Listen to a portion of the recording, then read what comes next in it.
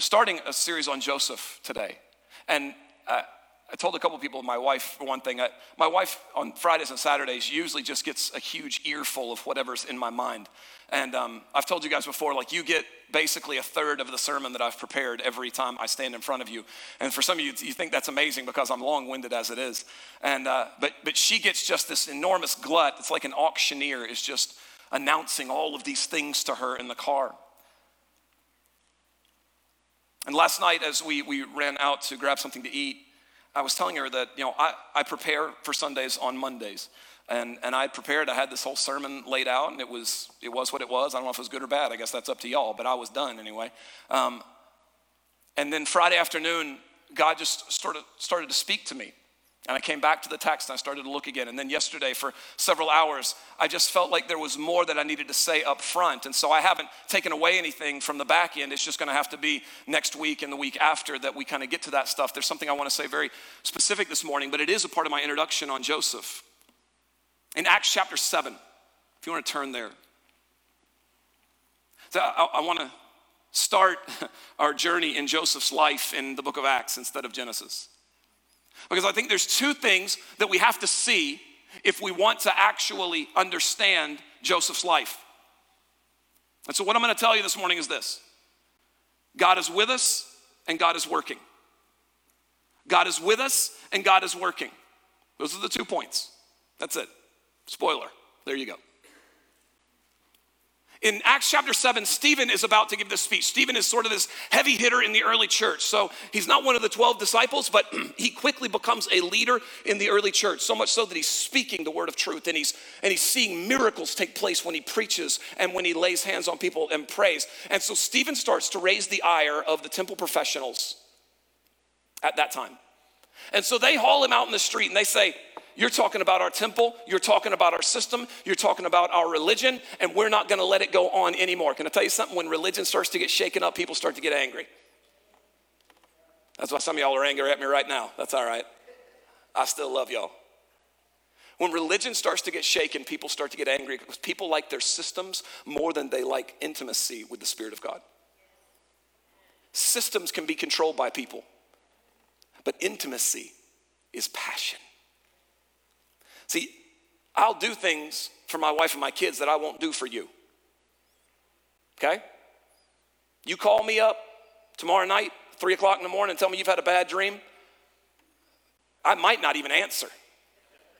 But I'm sure not gonna go get you a cup of water, drive to your house, and then give it to you and, pat your head while you go back to sleep. I'll do that at my house. I ain't doing it at yours, all right? I love you, but there's certain privileges that come with intimacy. Stephen had intimacy with the Spirit of God, not religion. He didn't have a system. He didn't care about a system. He cared about the Spirit of God moving in his life moment by moment. And that had led to amazing and miraculous things taking place in his ministry. And so they drug him out in the street and they said, we're gonna kill you. So they picked up rocks and they were gonna stone him. And they said, would you like to make a last word? Would you like to say something in your defense? Would you like to recant or would you like to beg for our forgiveness or what do you wanna do? And so Stephen launches into this long tirade about how they're all hard-hearted and stiff-necked just like their granddaddies were. And that's why God was angry with them too. That's gumption there, friends. When they got the stones in their hands and you're willing to say that, that's gumption, friends.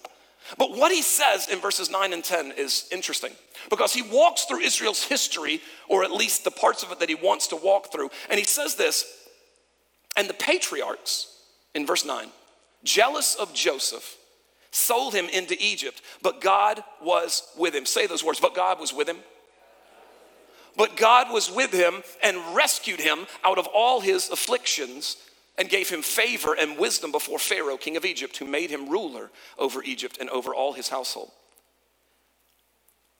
It occurred to me as I was reading and studying over the last couple of weeks, trying to get my mind refocused on Joseph and his life, that the one thing that made the most difference in Joseph's life was not his cunning or his intelligence. It wasn't just that he was a good manager. It wasn't that he was handsome, and the Bible tells us that he was a real looker. Dude was hot, all right? But those weren't the things that made his life, that sustained his life. It was the fact that God was with him. It was the presence of God in the place of struggle that allowed Joseph's life not to end in a cistern in the wilderness, but led him all the way from rejection by his own family, all the way to being the second most important person in the entire known world.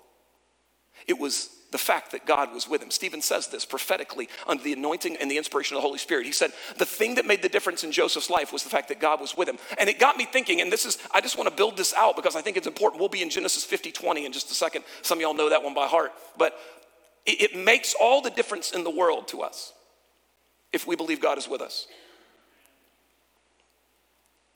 The Christian life is a different experience when we start talking about the God who is with us.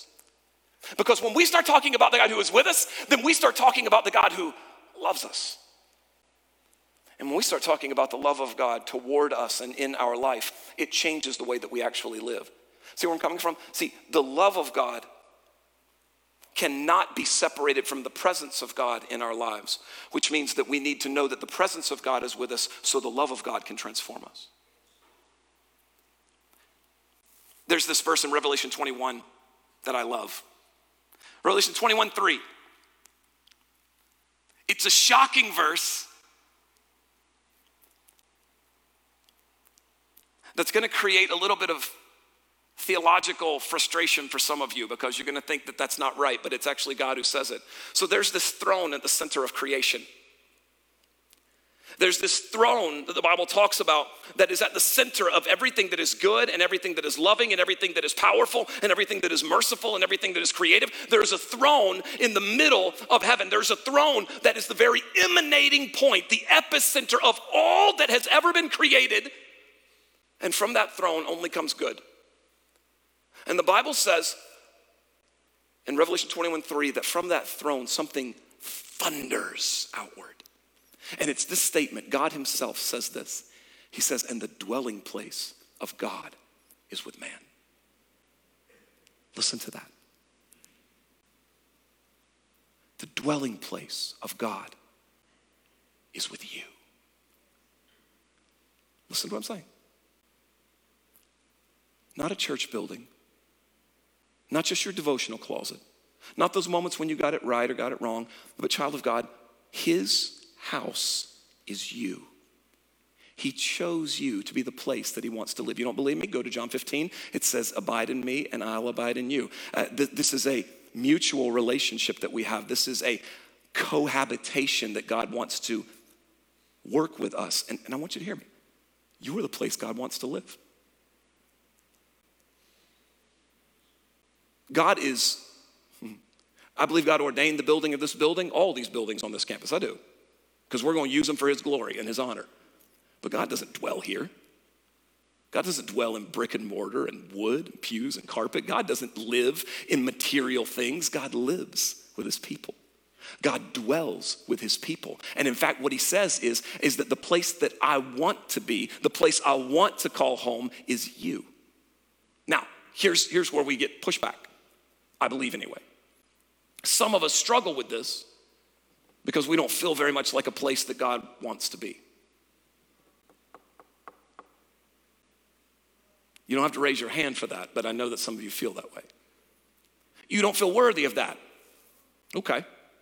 You don't feel like your life emulates the kind of place that God actually wants to reside and dwell and tabernacle. Can I tell you, when I'm talking about God dwelling with you, God making you his home, I'm talking about the one that James says, out of this God, the only thing that comes from him is good.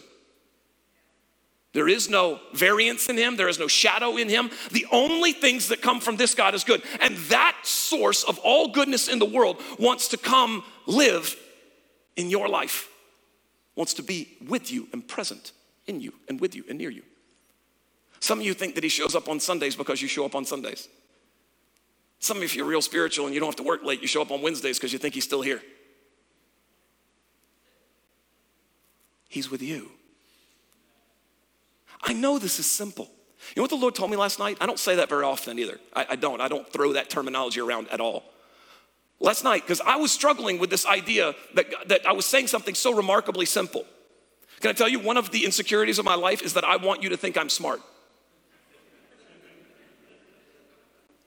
The things that I say, I want you to think to yourself, I haven't thought of that. That's neat. That's interesting. He's smarter than I am in this area. It's not true. I just want to think that. And so really, as I'm pushing back on God, like, this is such a simple idea that you've given me to talk about. I had so many more, complicated things to talk about, things that I thought were better, things that really made a bigger impact in my life. But this is what you want me to say? Really? This is what you're compelling me to say? And God told me this. He said, most of us, talking about us, not talking about him, that most of us don't need to hear new things all the time. We need to be reminded of the things that we want to ignore. See, can I tell you that there's transformation in the word that God has already given you, but most of us push it to the side because we don't either like it or we struggle to believe it, and so we don't let it affect our lives or influence our hearts. Some of us have been ignoring things that God said that could have transformed our very life. Amen. Yeah, that's God's word that does that. And we push it to the side because we're either insecure or don't want to do the work that it's going to require. Some of y'all know that feeling, right? God gives you something, God speaks to you, and you think, well, maybe a few years from now, God, that's not me right now. I can't give that up. I can't give up chocolate. I can't fast, can't give up television. I've got to be addicted to a political party, whatever the case may be. You say, I can't give that up right now, God. Yeah, it's fine. I'll walk all over your feet if I need to. God says, I am with you. And if you can start to believe that moment by moment, then your life will not be the same. The afflictions that you experience will not be experienced the same way. The difficulties that you encounter will not become difficulties. There will be things that you realize I'm working through because my presence is with you through it all. Stephen says that God was with him, and so he was rescued out of his afflictions. It didn't say he didn't go through his afflictions. It said he was rescued out of his afflictions because the presence of God was with him. Can I tell you something that matters? Let me say it this way. Friday evening, we had a birthday party for my daughter. Her birthday's in May. This is the kind of people we are.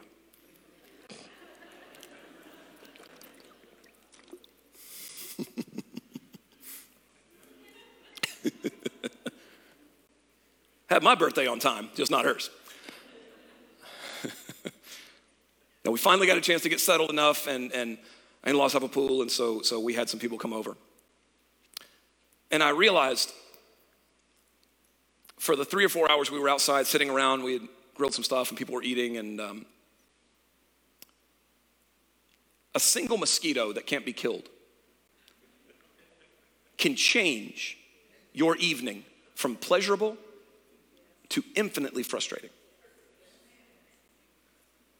You let that one mosquito that's just real shifty and you can't quite slap it, and man, it can take off, it gets its blood and then it rolls out quick and you think, oh, I missed it again. And if it hounds you for 3 or 4 hours on a Friday evening, suddenly what you remember about that night is that mosquito and not everything else. A mosquito can ruin your life. And in South Carolina, you better work through that because honestly, we have an abundance of them here. It occurred to me as I was thinking back through this last night then, if my awareness of that one mosquito, for some of you just insert yellow jacket or spider, whatever you need to insert, if that one thing can ruin my life because I can't get rid of it, how much more can a constant awareness of the presence of the sovereign creator God transform and bless my life if I never stop being aware of his presence? If a mosquito can ruin your Friday night, God can make it. Come on now. But we forget that he is with us. In fact, we don't even structure our life so that we think he's with us. We structure our life to forget everything important in life. We turn things on that distract us all the time. We want to hear that song. We want to watch that show. Tony, I'm not talking to you. I know you binge watch something on Saturday. It's okay. I had no idea. I'm not preaching to you, brother. I'll tell you. We all do it. Maybe not in another language. That's a new height. But we design our lives. I'm just talking from my heart this morning because honestly, I've got plenty of things to say. It's going to sound like I'm having a conversation with you, but I believe God is speaking to you right now. I believe some of you are hearing more than your face is letting on, because I believe God has anointed and ordained this moment for this very purpose. Like I said, I had really deep things to say theologically about the text, but God wanted me to say this, and so somebody's going to get something out of this.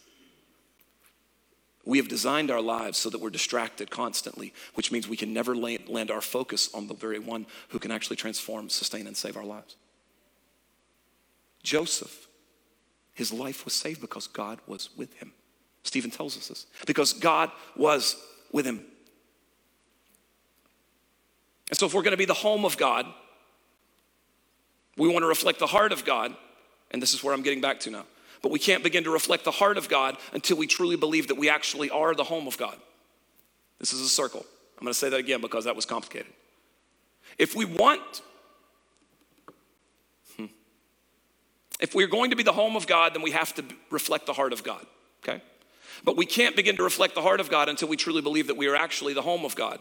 And so I'm here to tell you, don't let your doubts and don't let the enemy of your heart convince you that God only moves in nice houses.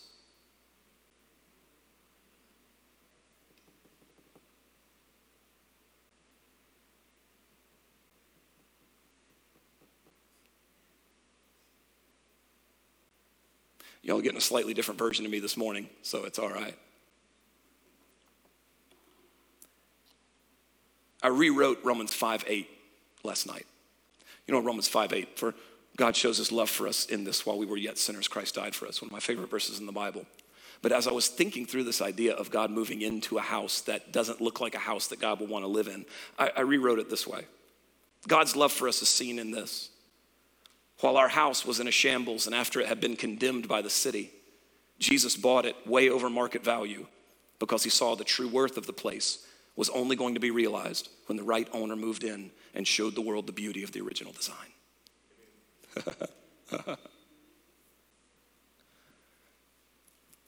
Jesus said, I want your house. I don't care if the beds aren't made, and I don't care if there's laundry on the floor. Worship. He said, I see how the foundation is crumbling, and I see how the walls are falling apart. I see the destruction that has come against you. I see where the storms have ripped shingles off the roof. I see where the structure that you are trying desperately with all of your strength just to keep in place, I see it. I see that it's broken down. I see that it's not like you want it to be, but I want it. I want that to be my house. I want to be with you because you're my dwelling place. And the beauty of it is that I remember back before. I remember before sin ever entered the world. I remember the original design of mankind. I remember what man and woman looked like and what they acted like, and the joy and the deep satisfaction and the goodness and the mercy that they experienced long before sin ever fractured them. And Jesus says, I want to buy your house, and I want to move into your house in the shape that it's in, because if I never move in, then you can never become what I originally designed you to be. If I don't move into a broken house, then there'll never be a beautiful house. And he wants to move into your house. He wants to move into the broken mess of your life. And he wants to be with you in it. The question is not whether he wants to be there. The question is whether you're willing to let him in. Listen to me, I'm not talking about salvation. I'm talking about sanctification too. Some of us need to be reminded of that big church word, sanctification. Because when we tell Jesus, yes, you have access to me. I want you to dwell with me. I want you to be with me. Not only does he bring us through the adversities of our life, but listen to me, when he moves in, he's not a guest, he's a resident.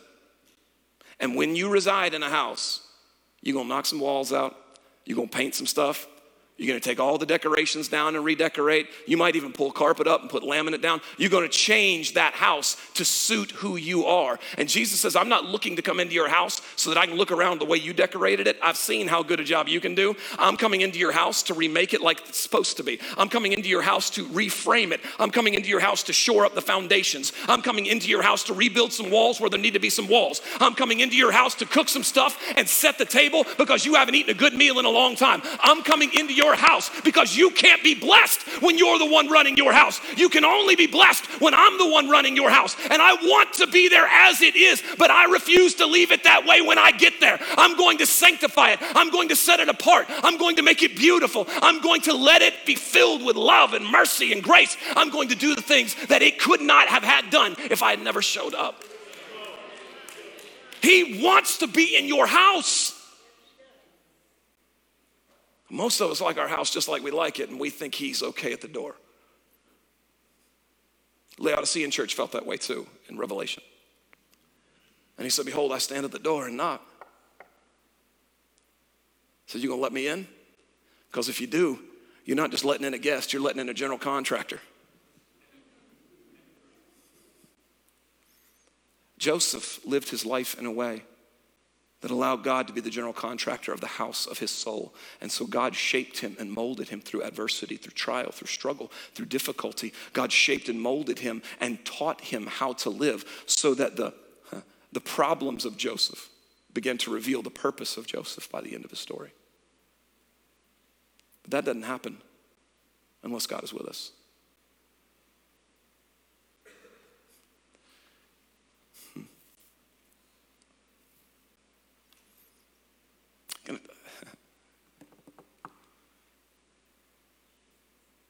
I love you, and you're either going to love me or hate me. Would you turn to Psalm 124?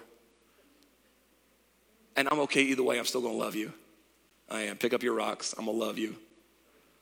Not that any of you have. You've all been really great, and I thank you for that.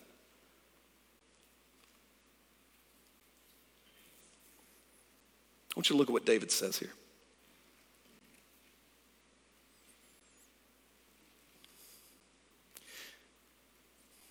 God has called me this morning to convince you of something, and so I'm going to do my dead level best to do it. I don't always get argumentative, but when I do, I'm a bear. Start in verse 2, Psalm 124. David said this, if it had not been the Lord who was on our side.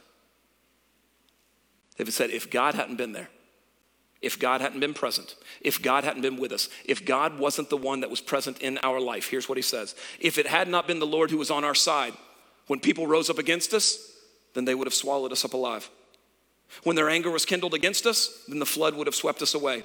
The torrent would have gone over us. Then over us would have gone the raging waters. Blessed be the Lord, who has not given us as prey to their teeth. We have escaped like a bird from the snare of the fowlers, and the snare is broken, and we have now escaped. Our help is in the name of the Lord, who made heaven and earth. He thought I was worth saving.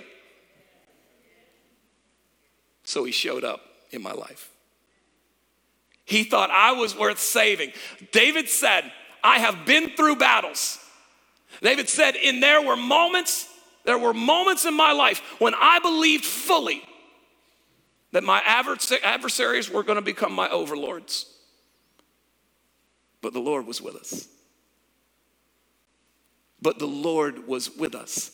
If it hadn't been the Lord who was there on our side, listen to the positional nature of that statement. He says, if you draw a line and everything that comes against us is on one side of that line and we are on the other side, guess which side of the line God's on? He's on our side.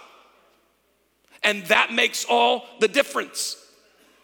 The floods would have become their graves had the Lord not been on their sides. The raging storms would have backed them down had the Lord not been on their side. They would have been surrounded without a Savior had the Lord not been on their side. They would have been the hunted without hope had the Lord not been on their side. But now, because God is on your side, say it, God's on my side. If you're saved. And if you're not, then this very morning, the beauty of the gospel is that you can transfer your keys, the keys to your life, into his hands, and he can become not only the Savior of your life, but the Lord of your life, the source of beauty in your life, the source of peace in your life. If you don't know him this morning, this is your morning to know him. You're not here by accident. I'm not shouting at these people for no reason, all right? God is good, and I just get excited when I talk about him. Do you hear me? And so if you don't know him, or if you haven't known him for quite some time, this is your moment. If you're online and you're watching this right now and you're wondering, why in the world would I go there? This is why you would come here, because we want you to know Jesus.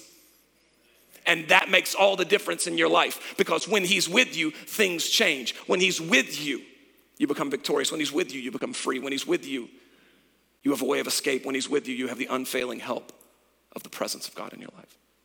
David said, I couldn't have made it. It's not because I'm strong. It's not because I know how to use a sling. You see what he did in the valley with Goliath? He invokes the name of God. He says, you come against me with a spear and a sword. You come against me conventionally. You come against me because you thought we were going to fight. I'm just coming to you under the banner of the name of Jesus Christ. And I'm here to tell you that if he can't win the fight, then I sure can't win it. So I'm just going to stand underneath his name and let him do the work that I can't do on my own. Because the Lord was with him,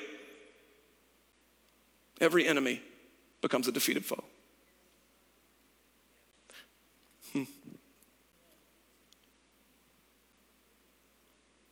So he's with us, and he's working. Genesis 50:20.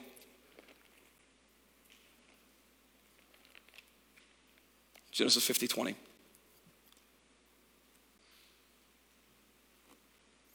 This point's shorter,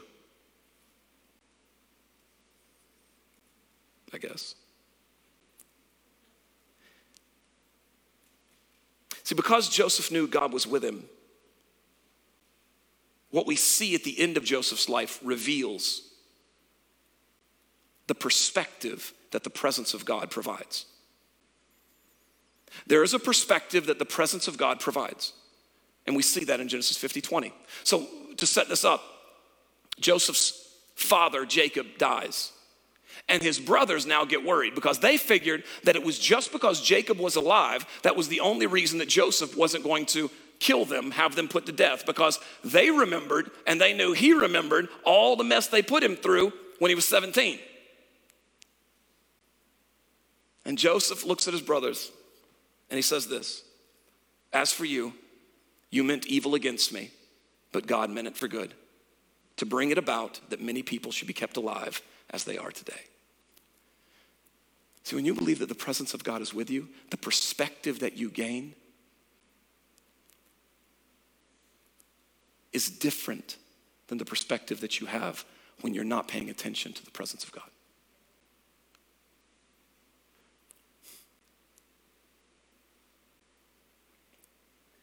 Max Lucado called this 50-20 vision in a book I'd read years and years ago.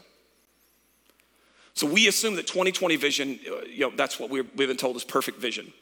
I remember kids in school used to talk about having like 10-20 vision. I don't even know what that means, okay? I don't know what is better than perfect. I don't know if they can see like gnats slower. I don't know what that means. But 20-20 vision is the goal. I have something way far from that. I wear contacts and glasses. I can't see anything without any of that corrective stuff going on. But Lucado talked about this idea that where 20-20 vision allows us to see what's in front of us, 50-20 vision allows us to see what's beyond what's in front of us. And so it provides a perspective on life that we did not have without understanding that God was with us in that moment. See, some of us see the things that are happening to us and we see the adversity that's come against us and we see the struggle, we see the confusion. Some of y'all got questions. It's not that life's beating you to death, it's just you don't know what to do. 20-20 vision sees that, knows the confusion, knows the difficulty, knows the struggle, but 50-20 vision says, but I also know the God who's sovereign over every moment, the one that I'm in and the one that I'm going to be in. And so I trust that what he is doing in my life is going to make sense by the end of it. And so Joseph looks at his brothers and says, y'all meant this for evil. And I didn't know what was going on in the beginning, but I trusted that God was with me. And so I just assumed that by the end of the story, I'd be able to look back at what was going on and I would know that he'd been all over the middle of everything that I was walking through and he actually had a purpose for it that I couldn't see yet. And so I trusted his vision instead of believing in mine. See, when you know the presence of God is with you, you assume that God is working for you. Because you come to know who God is and his character.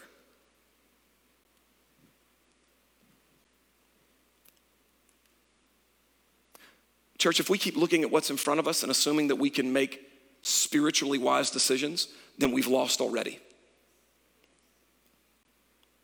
If you keep looking at information and trying to analyze it and catch all the angles so you can make wise decisions because you've got 20-20 vision. Can I tell you what God did, I think, last year? I heard it all over the place in December of 2019. It's 2020, it's the year of vision. God's gonna give us clarity. How'd that work out? 3 months into it, we were all sitting at our homes getting angry with each other because we couldn't leave. Maybe God gave us more vision than we thought we had. Maybe God gave us vision we didn't want. 20/20 vision will allow you to assess a situation. 50/20 vision will allow you to see what the sovereign Lord can do with that situation. Those are different things. Joseph said, because I knew he was with me, I believed he was working.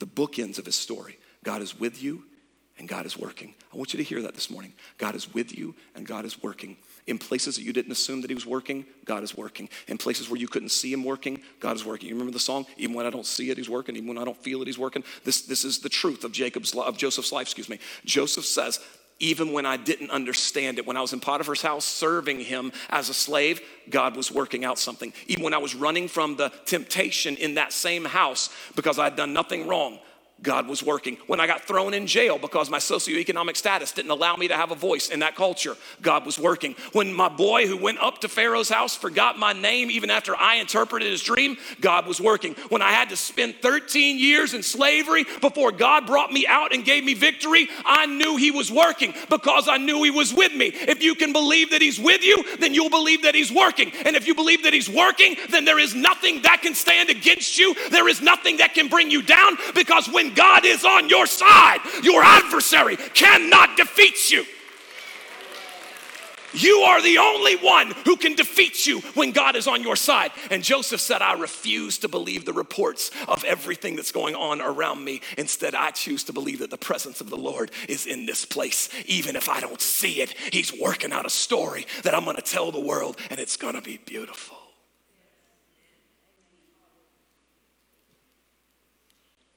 I want you to look at this from one more angle, and then I'm going to pray, I think.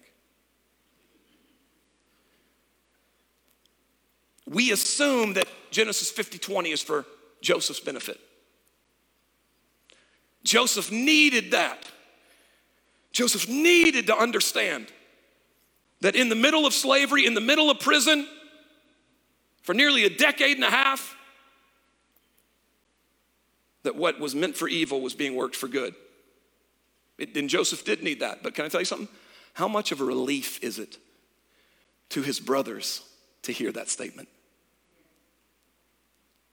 They're the ones that worked the evil. They're the ones that made the mistakes. They're the ones that did it wrong. Can I tell you, the gospel is not just for Josephs. It's for all the rest of us morons that get it wrong all the time. I wrote this down and I like this. God will use your stupidity to create your salvation. That's my layman's interpretation of Genesis 50:20. God will use your stupidity to create your salvation. I read this story. This is a preacher story, so I guarantee you it's not true. The ship was wrecked, and the only survivor washed up on a small uninhabited island. He was exhausted. He began to cry out to God to save him. He got no answer from the sky. He was there for a couple days and realized he might be there for a while, so he built a rough-looking sort of hut, put the few articles that had washed up on shore inside that hut, continued every day to scan the horizon. One night he managed to build a little makeshift fire in front of that hut. He kept the fire burning, he kept feeding it with leaves and sticks that he had gathered, and he went out looking for something to eat that next day. When he came back, the hut that he had built, that he had taken so much pride in, was on fire because the wind had blown the fire from his little fire pit into the little hut, and it had set it ablaze. And he walks back up onto the shore of that island, and he looks at his little hut that is on fire. He looks up at the sky. He falls down on his knees. He says, God, what in the world are you doing to me? He sat there in the wreckage of the shelter that he had tried to build. He fell asleep on the sand that night. And in the morning, he was awakened by the sounds of shouting. A ship had come near the shoreline of that island. And they were calling out to him, wondering if he was dead because he was laying on the beach. He was roused and he looked up and he started to wave his arms wildly. And so they sent a small boat over to the shore to get him. They brought him in, they got him wrapped up, and they gave him some water, and they started to give him some food. And he asked him, he said, how in the world did you know I was here? And they replied, well, we saw your smoke signal.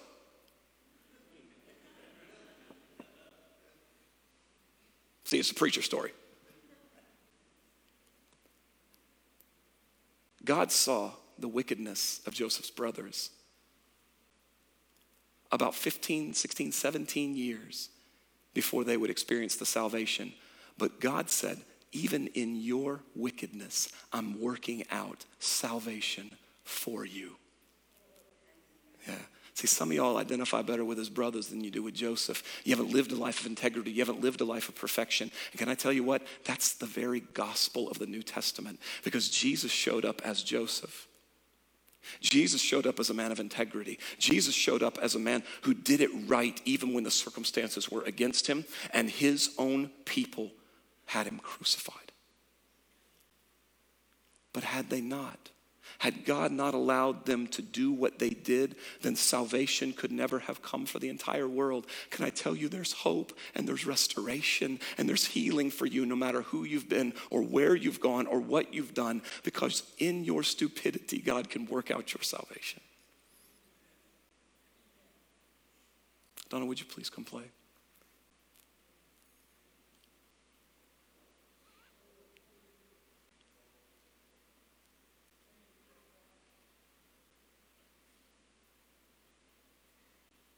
The Spirit of God is creating something in some of your hearts. I believe that with all my soul right now. Some of you who have felt inadequate, you felt unworthy, you felt too broken, you felt like you're not a house that God would ever want to come into. I'm just here to rebuke that in the name of Jesus, to bind that lie and to tell you that Jesus wants you just as you are. He loves you as you are, but he loves you too much to let you stay that way. Before we ever get into the life of Joseph, what we see is this. The only way Joseph makes it is because God was with him and God was working. And the only reason his brothers make it is because God was with Joseph and God was working. There's the beauty in this, right? So this morning, as we come near the end, I told you this is raw. This is all just sort of stuff that God poured into me, and I did my best here.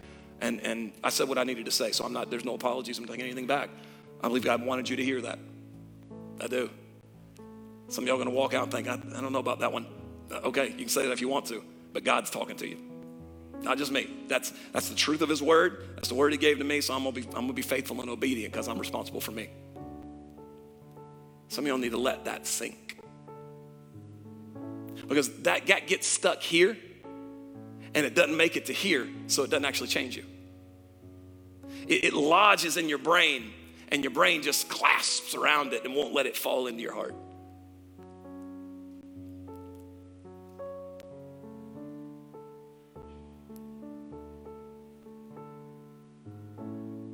Would you stand with me this morning, please?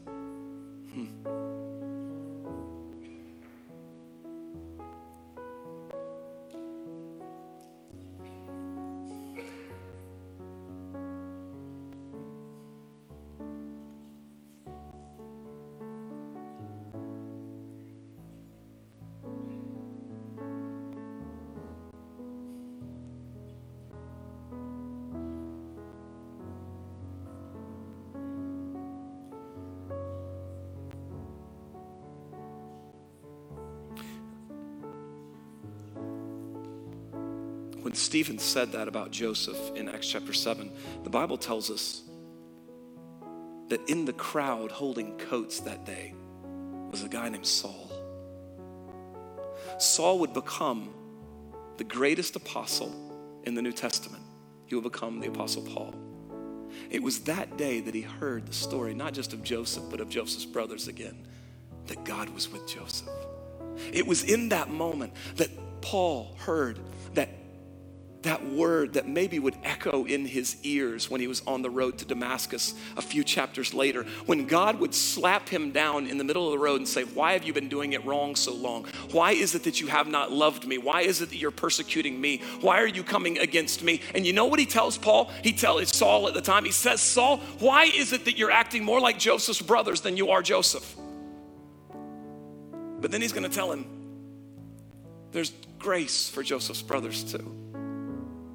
There's grace for those who have persecuted me. There's grace for those who have rejected me. There's grace for those who have walked away from me. There's grace for those who have not pursued me. There's grace for those who feel like their life is a failure. There's grace for those who can't quite get over the hump with the addiction that they're facing. There's grace for those who know that they're living in a pattern of life that is not healthy to them, but they can't walk away from it. There's grace for those who keep on seeing things, intentionally looking at things that are going to poison their minds. There's grace for those who keep on saying things in a tone and in a way that destroys relationships instead of builds them up. There's grace for you in the worst moment of your life, because even if you're Joseph's brothers, there is grace for you, because what we meant for evil and what we meant for bad and what we did that was against the alignment of God, what we did that worked against the creative nature of God, God can take that somehow. He can take the ingredients that were poison, mix them up with his blood and his righteousness, and create a balm that can bring healing to any part of your life. I don't care if you're Joseph or his brothers. God said, I am the way, the truth, and the life. Not you, not your righteousness, not your love, not your mindset, not your intelligence, but me. It is not by avoiding evil that we are saved. It is by grace that we are saved through faith. It is not by being perfect that we are saved. It is by grace that we are saved through faith. It is not that you had to do it right yesterday morning. It is by grace that you are saved by faith. It's not that you couldn't walk away for 15 years and just show back up. Yes, you can, because it's not by your walking away or your walking back that we are saved. It is by grace that you are saved through faith. So that you don't get the credit for it. And so that I don't get the credit for it. But so we all gather around the throne of God and say, you are the one. You are the one who is with me. You are the one.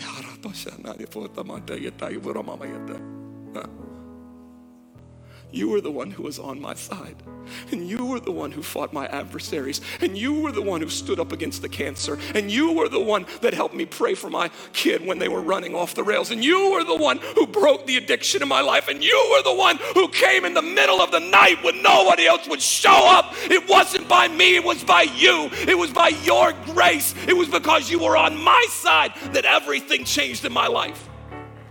That's where victory comes from. By you getting it right, because he got it right and you let him come live in your house so that you become transformed by his grace and power.